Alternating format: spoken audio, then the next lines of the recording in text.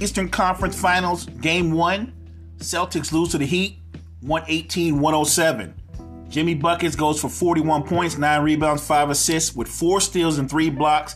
He impacted the game on both ends of the floor, was the clear best player on the floor from mid-second quarter on. The Celtics got off to a great start, had a double-digit lead, but by the halfway point of the second quarter, the Heat had cut into that lead before halftime, and it started to impose their will. The Heat come out in the third quarter, and they just destroy the Celtics. They go on this massive run in which Boston doesn't have any kind of response, and just like that, the game is over.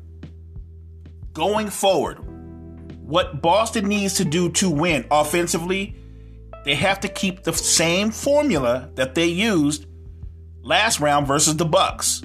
When you look at the 5 main rotation players in Boston's roster, when you look at those guys, and I'm talking about obviously Marcus Smart, Tatum, Brown, Al Horford, Grant Williams, the key is as a group and individually, they shot 37% and above from 3.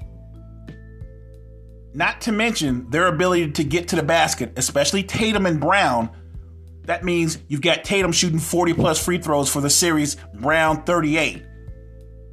Well, this is a very similar series in that while Jimmy Buckets is not the force that Giannis is, he's every bit the problem for the Celtics because he can start from the wing, but he can also make the mid-range jump shot consistently. And then he lives at the free throw line. Look, if Jimmy Butler can get to the foul line 8 to 10 times a game, he's going to impact the game. He's going to have your team in the penalty early, and it's going to compromise your defense. But tonight, he shot 18 free throws. He was 17 of 18 from the line. That's not only another way to generate offense, it allows you to set your defense. And once the Heat were able to get bodies into the Celtics and make the game a lot more of a grind, the Celtics offense stalled. The ball movement that they had going so well early first quarter into the second quarter, that was gone. It became a lot of one-on-one, a lot of turnovers. Jason Tatum alone had 7 turnovers in the third quarter. Boston has to find that balance. And yes, the impact of their defense, when you look at the way their defensive rotations were, they were a little off. So you're missing, obviously, Marcus Smart, the defensive player of the year, Al Horford, who's a versatile big, not to mention what they both give you offensively and in the leadership category. Still, I thought coming into this series, Miami was the deeper team. Miami presented a problem for Boston that Milwaukee didn't, in that Miami has multiple guys that are effective from behind the arc. That's Gabe Vincent, Max Strus. Then you're looking at PJ Tucker with his corner threes, Tyler Hero. And nobody's yet to mention the capabilities of what Victor Oladipo can give you on both ends of the floor. Caleb Martin is a 3-and-D guy. Miami is the deeper team. But Boston, I think they're the unit when you have Smart along with Horford and they're locked in, they're every bit as good. The only difference is Coach Udoka doesn't go as deep into his lineup. So this really comes down to Boston's core versus Miami's depth, and Jason Tatum has to match or outplay Jimmy Buckets. He cannot let Jimmy Butler dominate, and that's what he did tonight. He dominated the game from, I would say, mid-second quarter on. Now, to be clear, because I'm keeping no secrets, fam, I'm picking the Celtics. I know they're down 0-1. Didn't look impressive at all, but I'm going to take Boston to win this in 7.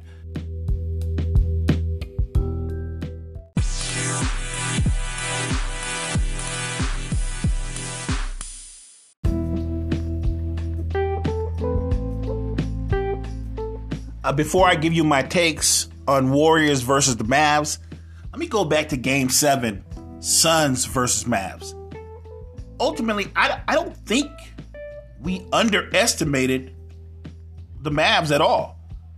I think we overestimated the Suns. Any basketball fan that's been watching this season, along with last season, you would look at Phoenix versus the Mavs, top to bottom, and you would say that Phoenix can go as much as 9 players deep, that they were the deeper team. Also, Chris Paul, All-Star, Devin Booker, All-Star. When you look at the Mavs, it's Luka. Love Jalen Brunson, like what Finney Smith gives you. I like when you get from Kleber as a shooter. Spencer Dinwiddie has been solid. But the only All-Star, and Luka's more than that, he's an All-Star / superstar. Chris Paul is an aging superstar. Devin Booker, if they want to label superstar, I think he's an All-Star player trying to make that leap. But when you look at how this series played out, what really changed was they did in fact attack Chris Paul. But I don't think that's the reason the Suns lost. There's numerous reasons. Mikal Bridges, who's one of the best perimeter defenders in the NBA, I thought he had zero impact on this series.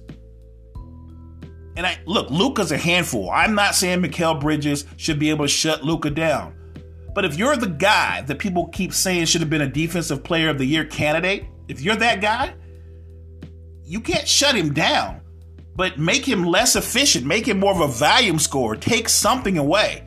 And the biggest mistake that I thought the Suns and Coach Monty Williams kept doing over and over and over again, which I didn't understand, it drove me crazy, is they allowed Luka to play one-on-one. And if you're going to allow Luka to play one-on-one, you're going to lose. He is the best one-on-one player in the NBA. And they took nothing away. And if you're going to play drop coverage against Luka, you're going to lose. You need to switch that. Do not concede and let your big or leave your big on an island versus Luka. Look, a wing player versus Luka is at a disadvantage. But a big, it's a wrap. It's done. Phoenix never made that adjustment. And then on the other end of the floor, I thought Chris Paul's legs were just gone. He just didn't have anything left. And that had to be, yes, because the Mavs made him work more on defense, so it took his legs away. It impacted him. That mid-range game wasn't there. He couldn't turn the corner on the pick and roll. He just wasn't as effective. But Devin Booker is much younger. Devin Booker is the guy that everybody wants to elevate into a superstar. You can't go 3 for 14 in a home Game 7. Going forward, it's not like the Suns are going to go away. They're built right now to remain one of the top 2 or 3 contenders in the Western Conference. But they do need to clean some things up, starting with what are you going to do with DeAndre Ayton? Ayton has made it no secret. He wants a max contract. Talented young player who can impact the game on both ends of the floor. The problem I have when I look at Ayton is he doesn't consistently do the things that he's gifted to do. When you saw this series ahead of time, you thought they have a clear advantage already. Ayton versus Kleber. There's no way that he does not just win that. He should dominate those matchups. And really, the Mavs bigs, they played him even or outplayed him at times. He doesn't dominate. He doesn't impose himself on games too often. He drifts. So do he has value? Does he has value? There's no question he has value as a player. But as a max contract guy, I don't know. When I look at Phoenix, I think they need another shot creator. I think they need another shooter. I think they might be able to get by. I would think they would be still as good with JaVale McGee and Biyombo when you need guys who can defend, rebound, and rim run. Not as talented as Ayton, but if you bring in more talented wings, who's to say that the Suns won't be a more diverse team? And look, you want the most out of Chris Paul, especially after you signed him to that big extension. So it benefits him if you go out and get another shot creator, because I don't think Chris Paul needs to play 32 minutes anymore. I think you want to take that off his body. You want the freshest version of him for the playoffs. I don't think Chris Paul right now in his career is playing for stats.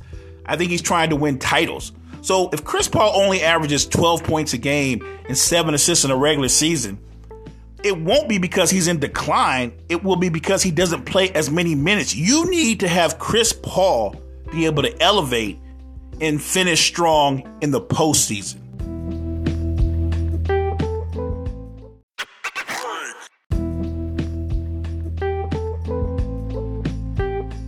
Which leads us to Luka and company going up against Steph and the Dubs in the Western Conference Finals.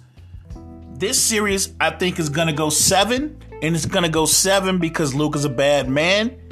And the Dallas Mavericks, their role players, they're a lot better than people thought they were. I knew Jalen Brunson could ball. Spencer Dinwiddie, still coming off of an injury, but he showed signs last series.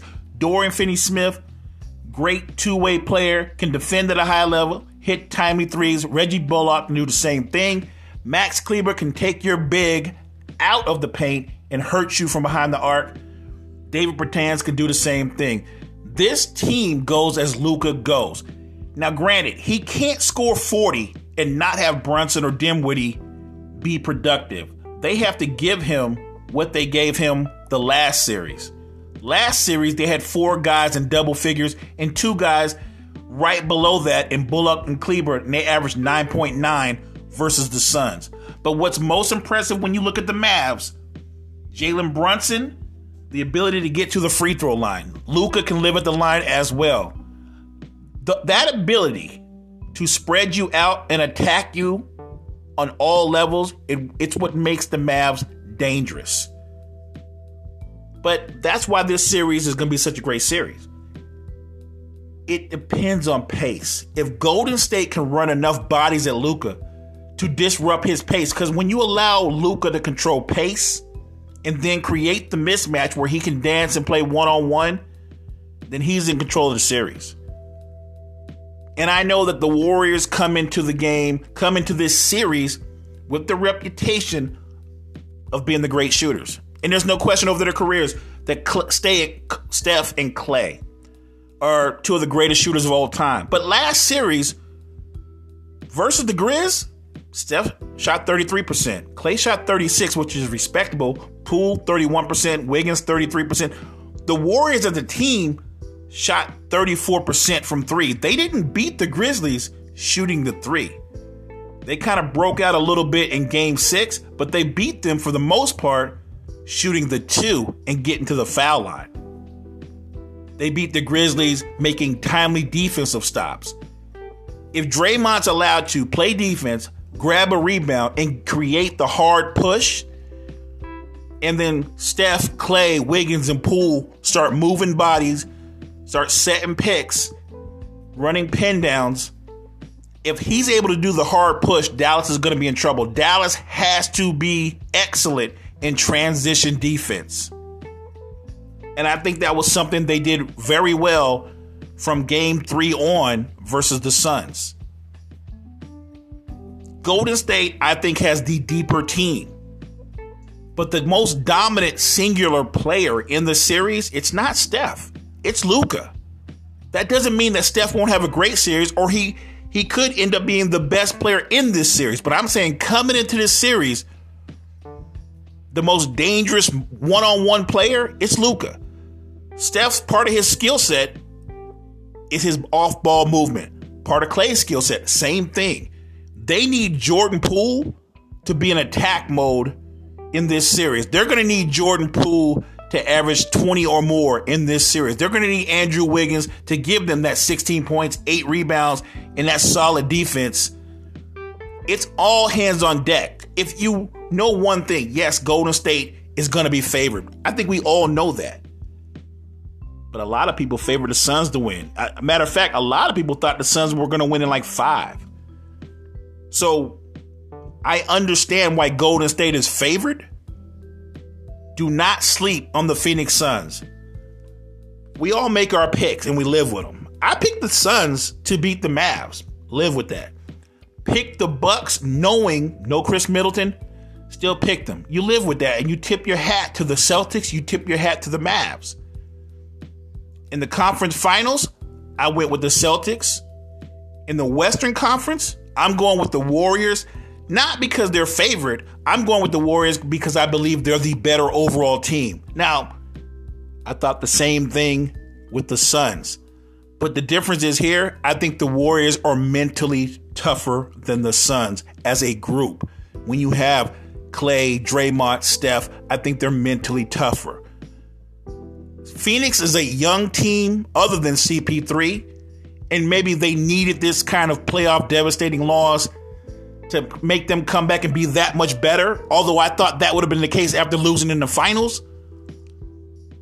But I think Golden State, they got enough grit. I think Golden State knows one thing. They're not going to allow Luka to play one-on-one exclusively. They will blitz him. They will out and out double team him. Look, if it were me, I would challenge Luka to average 20 assists a game.